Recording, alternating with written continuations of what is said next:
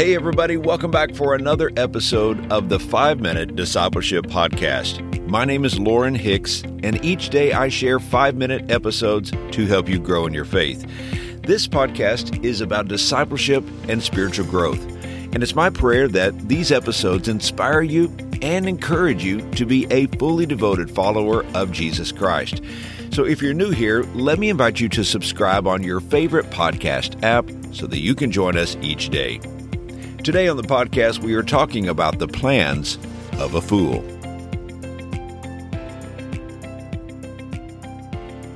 During the American Civil War, President Abraham Lincoln once found himself wanting to please a politician.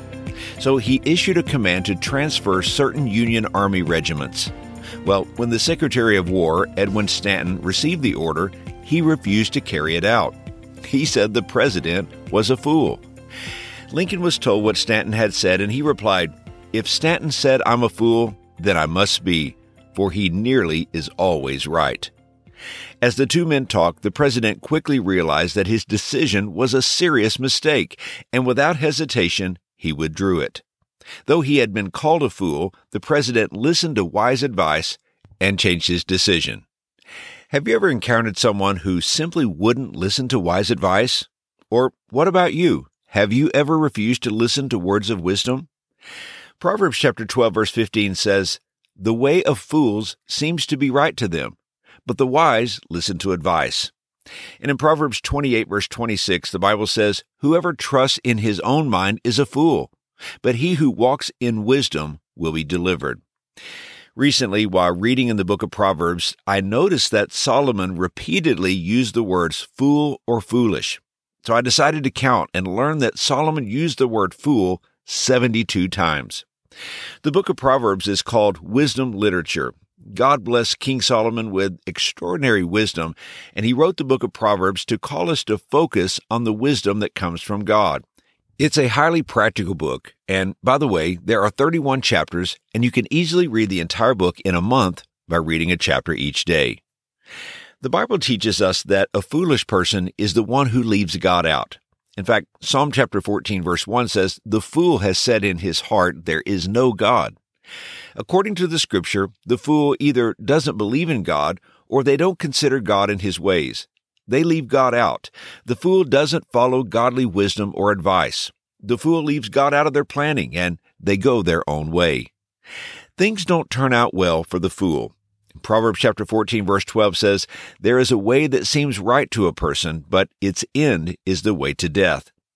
So since none of us want to be a fool, let's focus on wisdom, godly wisdom. Author Tremper Longman once wrote, "Wisdom is the skill of living. It is a practical knowledge that helps one know how to act and how to speak in different situations. Wisdom entails the ability to avoid problems and the skill to handle them when they present themselves." And I like Charles Stanley's definition. He wrote, "Wisdom is the capacity to see things from God's perspective and respond according to scriptural principles." I believe to gain wisdom, we must have humility. As long as we think we know better, we'll neglect godly wisdom, whether it comes from Scripture or a trusted friend. When we humble ourselves, we are declaring that God knows better. We are acknowledging our weaknesses and our limitations. We are trusting God to lead us to make right decisions. There is a distinct difference between the wisdom of the world and the wisdom of God. The Apostle Paul said in 1 Corinthians chapter 3, verse 19, "The wisdom of the world is foolishness with God." You and I are not wise people by nature. You didn't come out of the womb automatically being wise. Wisdom has to be learned. Wisdom is seeing life from God's viewpoint, and to do so is a choice. We need the wisdom of God in our lives. And again, this is not just knowledge about God and His Word. It's following through. It's putting God's Word into action. It's living it out on a daily basis. And only then will we not be a fool. And here's today's challenge. To be wise, we have to choose to pursue godly wisdom. So let me ask you, who are you listening to? Are you listening to your own wisdom, the wisdom of your friends, the wisdom of our culture, or are you listening to the wisdom of God? Hey, thanks again for joining me for today's episode. If you like this podcast, you can help us find new listeners by leaving a rating and a review on Apple Podcast. This small step only takes a moment and really helps us grow the listening audience, so let me thank you in advance.